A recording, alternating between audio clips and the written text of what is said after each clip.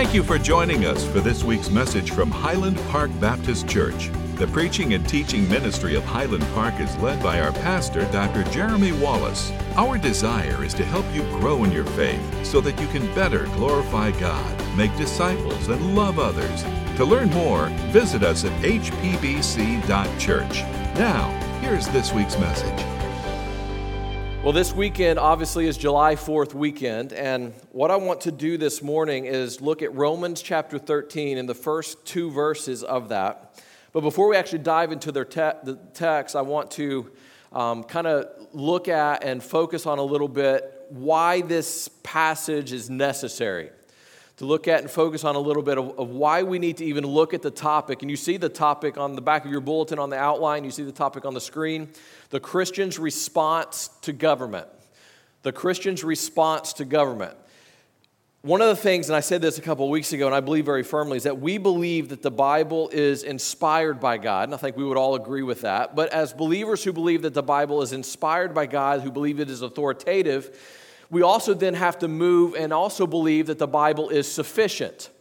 And what we mean by that is that the Bible speaks to all areas.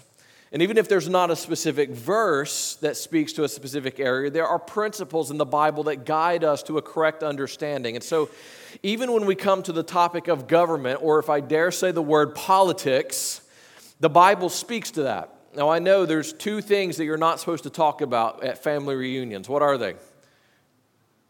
Religion and politics. We're going to talk about both of them this morning. I know it's dangerous. But I want us to look at this not from a political vantage point, not from a political party vantage point. I want us to look at this topic from a biblical vantage point because we believe the Bible speaks to this. And we're going to dive in and see what the Bible has to say in just a moment. But I want to begin by offering a few statements that kind of help set the stage. And these are not meant to be offensive in any way, but to help kind of realign our focus. There is a danger in viewing ourselves as Americans first and Christians second. There's a danger in viewing ourselves as Americans first and Christians second.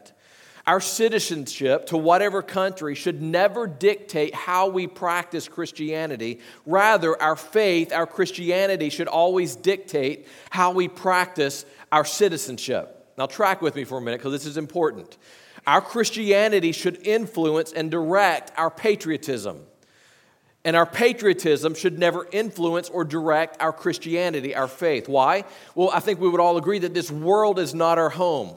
We have an eternal perspective that states our citizenship, our eternal citizenship is in heaven. So to state this clearly, our eternal destiny is never influenced. Our eternal destiny is not determined by our nationality or our citizenship on earth. That's the reason why we send missionaries to all over the world, because we believe that anyone who places their faith and trust in Jesus Christ has citizenship in heaven. So here's what this means. Now this is where it gets very practical. We cannot allow politics to alter how faithfully we live the Christian life. All right? I think we all know people who have ruined their Christian testimony because of how they've responded to politics. We live the Christian life, and how faithfully we live the Christian life and how we demonstrate Christian love and practice our faith should never be thrown off because of politics. As true believers in Christ, we have a responsibility, though, to allow our faith to alter how we view and practice politics. Our faith dictates how we interact with people of other political parties. Our faith dictates how we view political issues. Basically, if we were to summarize this, you are a Christian first and a American second, and that is the order. When we forget this, we distort the reality of our faith. So how does our faith impact our politics and our morality and our view of government? Again, to state this very clearly, we understand that both the pro-life advocate and the pro-abortion advocate will go to hell without Christ. We understand that the hospital surgeon who saves lives daily and the prostitute on the street will both go to hell without Christ. We understand that the Republican, the Democrat, the Independent, and whatever other option there is will all go to hell without Christ. Basically what we're saying is no political party, no political view, no political beliefs provide salvation. And that is why we can stand and we can so boldly say that our faith influences how we practice politics. Our politics does not influence how we practice our faith. It means that our faith causes us to look at politics differently. Why? Because we know politics will take no one to heaven. No political party will ever take anyone to heaven. Do you all agree with that statement? You're like, I don't know about this. Yeah, no political party will provide salvation. Now, understand, I am not suggesting that we not care about politics and government and issues of our day. We should be involved, and we're going to talk about that here in a minute. But what I am saying is that we must look at the government and politics and issues that arise in our day through the lens of Scripture. And if failure to do so will distort biblical Christianity, and it will cause others who see us as professing Christians and fail to see the reality of our Christian faith, because we'll be living our faith through the lens of our politics, and that's not how the Bible presents it. We should have beliefs, but those beliefs should flow from Scripture. The Bible guides our perspective. The Bible dictates our beliefs. The Bible guides our view of government. It guides our understanding and our response to political issues and topics. And it directs and guides how we respond to government. That's the specific topic this morning, is what is the Christian's response to government? Here's the truth that we need to hear this morning. The Bible confronts our politics. We've got to understand that. The Bible confronts our politics. And if you are living a life where your politics confronts and alters the Bible, then you've got it backwards and you're guilty of idolatry. Because basically what you're saying is that what is most important to me is politics, not the Bible. And at that very moment, politics has become your idol. So what we want to do this morning is say, what does the Bible have to say? And not just ask the question, but then live it out correctly. How should you and I respond to government with which we at times agree and with which we at times disagree? Here are several things we need to know. Now, these will be on the back of your bulletin. I want to read, hopefully you're open to Romans chapter 13. Let me read the first two verses of this. Everyone must submit to the governing authorities, for there is no authority except from God, and those that exist are instituted by God. So then, the one who resists the authority is opposing God's command, and those who oppose it will bring judgment on themselves. Now, there's a lot packed into that. But all of this is going to help us understand how our faith and how our view of Scripture impacts and directs how we view and practice politics and how we respond to government. So here's the first thing you need to know. Here's your first point. We are commanded to submit to civil authority. You and I are commanded by God in Scripture to submit to civil authority. Look at verse 1. Everyone. Now, the word that is translated everyone, y'all know what it means? It's real complicated. It means everyone. It means all people. It means there's no one excluded. You cannot look at this and say, well, there's an exception here. No, everyone must submit to the governing authorities. If you are here this morning, you are called to submit to governing authorities. We are commanded to submit to civil authority. Notice that there are not exceptions based on what kind of authority it is. Notice it's not based on what kind of government it is or which party is in control. Regardless of the form, regardless of the personnel of government, we are commanded to submit to civil authority. Understand this truth. Good biblical Christianity cannot be separated from good, obedient citizenship. Now, the question that automatically pops in people's mind is, well, what about when there's things that are contrary to biblical truth? We're going to talk about that here in just a minute. But we have to begin with the foundation that we are commanded to submit to civil authority. The submission, by the way, don't miss this. This submission is just as much about our attitudes as it is our actions. There are times, neither one of my boys are in here, so I can talk about them. There are times when I tell my boys, Nathan or Jonathan, to do something. And there are times when they will obey, but it is clear that their attitude is not behind it. I'm sure it's only my kids, right?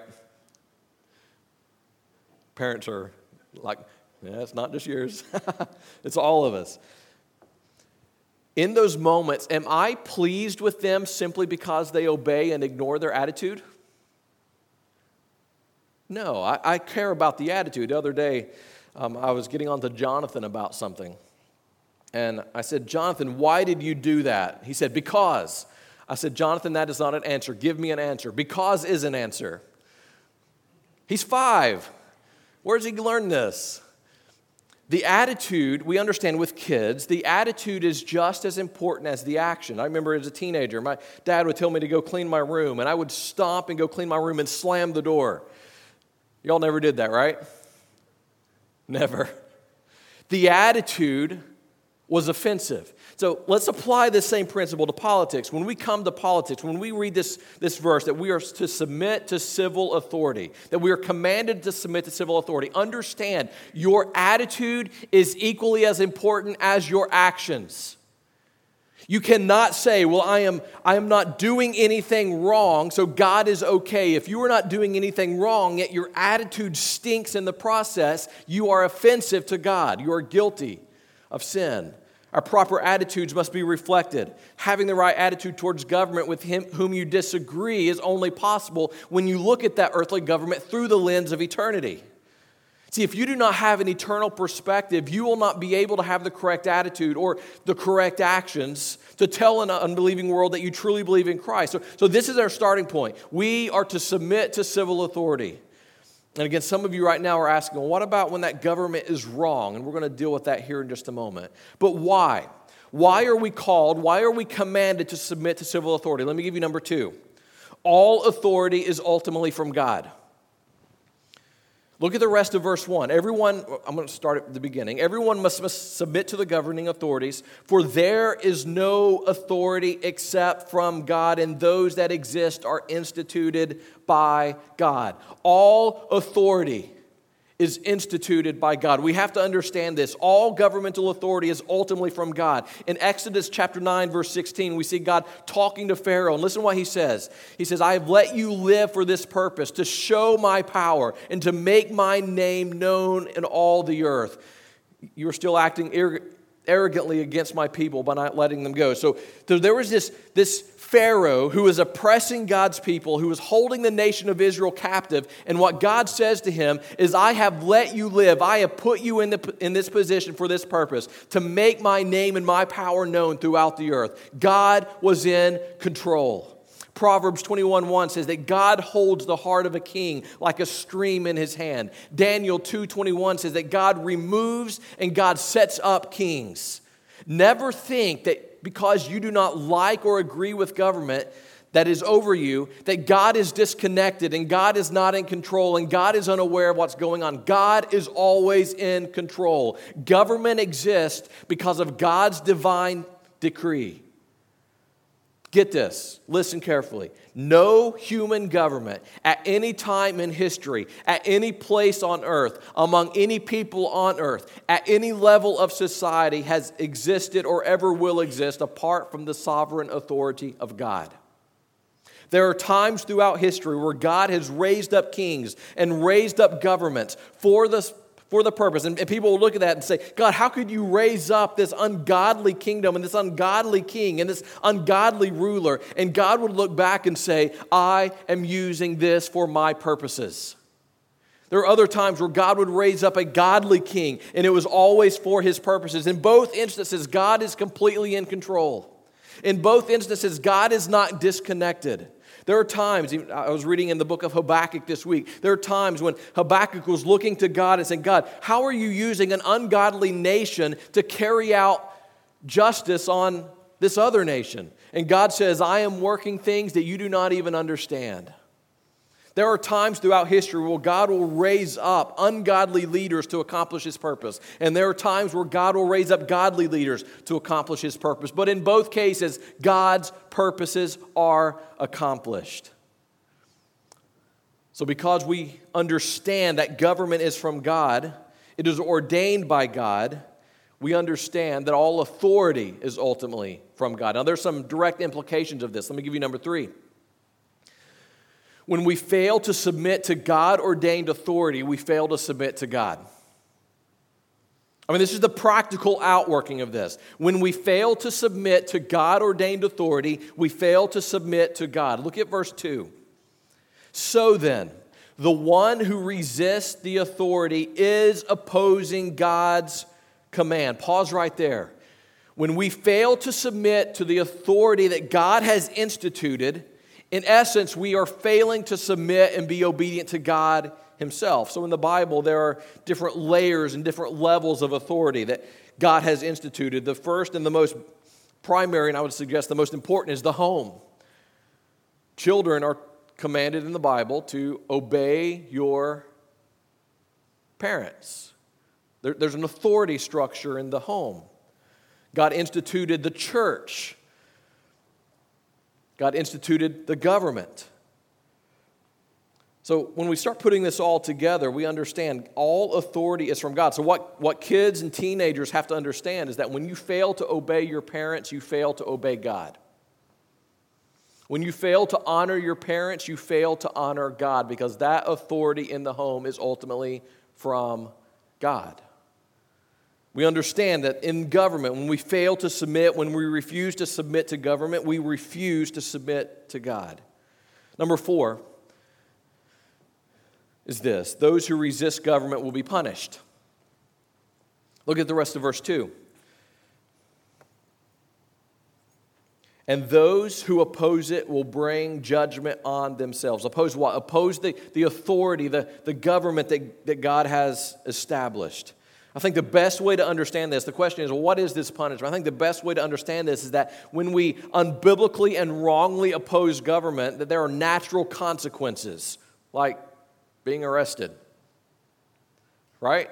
I mean, you see people who are opposing government in wrong ways. Well, there's natural results of that. But what I want to deal with now, you notice on your outline, there's a couple sections. What I want to deal with now is the correct responses to government. Because the question is, how do we respond? So we understand, we laid the foundation that all authority is from God, and God instituted this authority, and that we are responsible to be obedient to this governmental authority. We're responsible to submit to that. And when we fail to submit to government, we fail to submit to God. But how then do we respond actively?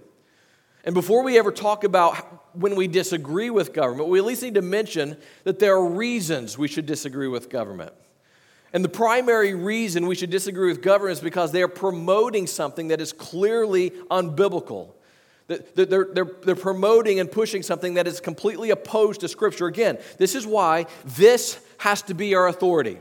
This is why this has to be what we look to. This has to be the filter that everything else goes through. So we have to know this. We have to read this. We have to study this. We have to be familiar with this. This has to be the guide for everything. So how do we respond? Let me give you number 1. There's 3 layers to this, and follow me through all 3 layers. The first layer is this. Number 1, appeal to authority. Appeal to authority. The first response is always a response of respectful appeal. We see this all throughout Scripture. Moses goes to Pharaoh and says, "Let my people go." That is an appeal. Daniel to the king, when he is arrested, he's brought from Babylon, he's in captivity, and they give him this diet. He says, "Can I have another diet?" There was a respectful appeal. You see this in Paul to Felix in Acts 24. There's a respectful appeal. So when there is something that the government presents or the government supports with which you disagree, the first layer of response is a respectful appeal to that authority. Number 2, confront the authority when given opportunity. The clearest example of this is Nathan and David. Remember, David had committed adultery with Bathsheba. He was guilty of causing the death of Bathsheba's husband. Nathan comes into him and gives this parable of sorts, this story of sorts, and he looks at David and says, "You are the man. You are the guilty one. You are the one that have done this." There was clear confrontation that was taking place. Nathan comes to David humbly and respectfully, but he stands up and says, "You are guilty." And there are times when we will have the opportunity to talk with authority, and we can stand and we can say lovingly and humbly, based on God's word, "You are guilty." So we appeal to authority. Number 2, we confront the authority when given the opportunity. And number 3, we defy authority when appropriate. You say, "Well, defy authority? I thought you said we're commanded to submit to authority." There's only one time when it is right to defy authority, and that is when that authority is mandating something that is biblically wrong. And again, the Bible is our guide in this. There's only one time when it is okay to defy authority that God has established, and it is when that authority is commanding or mandating something that the Bible clearly says is wrong. Pharaoh told the people to kill all the male babies. You remember the story in the Old Testament? Kill all the male babies. This was a direct command that the Hebrew midwife defied. Why? Because it is against God's law to kill. In Daniel, all the people are told to bow down and worship the image. And Shadrach, Meshach, and Abednego knew God's command to not worship any other god. So they defied the authority and they refused to bow down. They were willing to suffer the consequences for that action in a desire and a willingness to be obedient to God. And Peter and John in Acts 4 and 5 a few weeks ago, they are commanded no longer preach in the name of Jesus, no longer communicate the name of Jesus. And they stand before the authority and say, we cannot do anything else but proclaim Jesus. And they're arrested and they're beaten. They suffer the consequences. And they're willing to suffer the consequences in their desire to be obedient to God. See, the only time we have the right to defy authority is if they are making us do something that the Bible forbids or they are forbidding something that the Bible commands. We do not have the right to defy authority simply because we do not like what they are doing. We do not have the right to defy God-ordained authority simply because we may think they are wrong. See, there is a difference between a government allowing something and a government mandating something. Right? Do you see the difference? There's a difference between the government allowing something and the government mandating something. So we would, as believers, we would stand against abortion. And we would say, according to the Bible, that abortion is murder and it is wrong. We would stand against that. It is opposed to God's word. But we do not live in a country where abortion is mandated.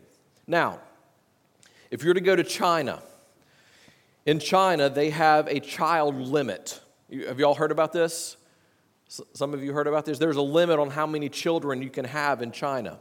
So once you reach that limit, it is law that if a woman becomes pregnant, that an abortion take place in order to keep that family under the limit. It is mandated. There is a difference between abortion being allowed, which we would stand against and we would appeal to authority and we would confront authority when given the opportunity. There's a difference between it being allowed and it being mandated.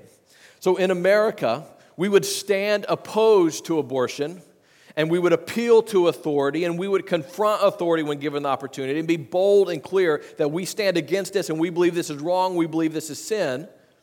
But here, because it's simply allowed, is not the reason to defy authority. Here in China, completely different scenario, right? So let's say that you have your allowed number of kids in the home, and then the wife becomes pregnant, and the government, through the hospitals and doctors, finds out about this, and they come and they say, you must abort this pregnancy. What's the response? Well, again, the Bible guides. We know that this is opposed to God's law. And so in that scenario, we appeal and we confront. But since they are mandating something that is biblically forbidden, we defy. And we say, we cannot do that. The Bible is our guide. It is better to obey God rather than men. And so we have to say no. We defy that authority.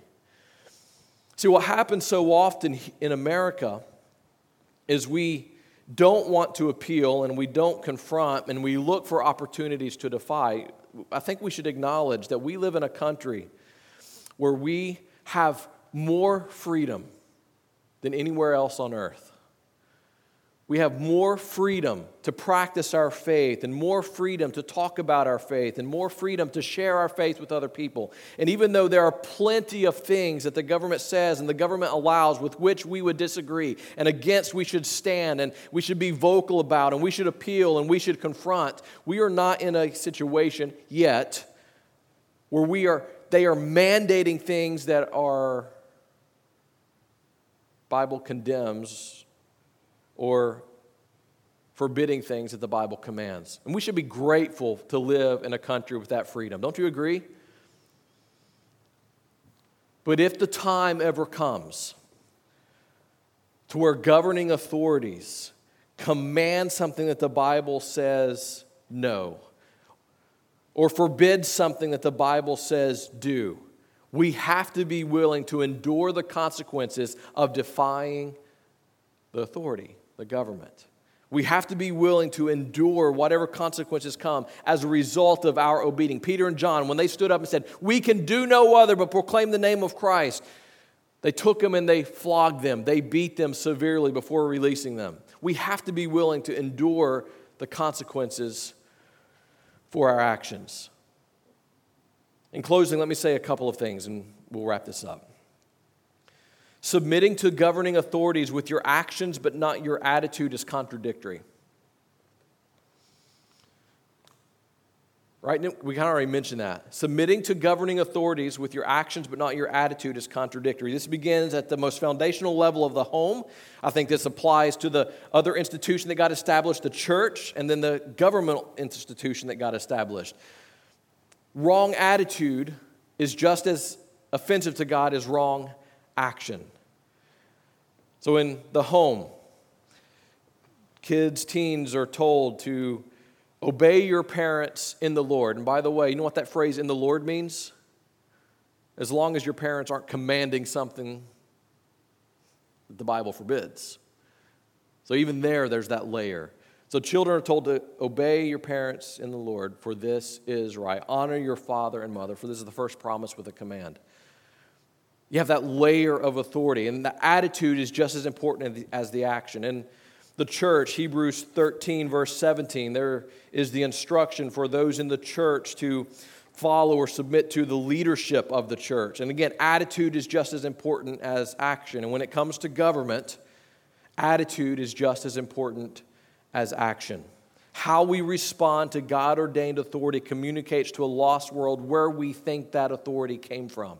How we respond to authority communicates what we think about God, since all authority came from God. And how some Christians respond to government, in both actions and attitudes, it communicates that they resist God's authority. Some people hurt their Christian testimony because they are political first and Christian second, because they are American first and people of faith second. So we have to get the order right this morning. See, as we're talking out throughout the book of Acts, we're talking about living on mission. And listen, if you are a member of a political party before you are a Christian, if you are American before you are a person of faith, then how you live your Christian faith will be distorted by that. And what you are communicating to people is that you care more about the temporary, the earthly, the temporal, than you do the eternal. And as people who have been saved by God for the purpose of spending eternal life with God forever, we have to live lives that says we care more about the eternal than the temporary. And I'm in no way saying that we are not involved and concerned and connected and involved in the political process. We should be. But we should do all of those things through the lens of our faith. We should do all of those things through the lens of our Christianity. Our governmental involvement and our political involvement and our view on social issues is not tied to politics, it's tied to Scripture. And we have to live lives that says we are believers first, we are Christians first, and everything else we do in this world will come through that lens. And when we fail to do that, we distort true biblical Christianity. When we fail to do that, we communicate to other people that we don't really care about God-ordained authority. So the challenge this morning is very simple. Yes, be involved, and yes, appeal, and yes, confront. Do all of these things that we're talking about, but do all of those things. Live your response to government, and live your politics, and live all of these things that are... if you watch the news, this is all we hear about. And it is very easy to spend more time listening about politics than we do listening to God through His Word. We have to be careful that our involvement in politics and our response to government and our view of social issues is not wrapped up in the here and now, but is wrapped up in the eternal. So here's the challenge. It's very simple. Be a Christian first and an American second. Be a person of faith first and a person of politics second. respond to governing authorities that God has instituted in a way that says, we believe all authority is from God, and in how I live and in how I operate, I want to communicate that there is something more than the here and now. That there's going to be a time when heaven and earth pass away, but the kingdom of God stands forever.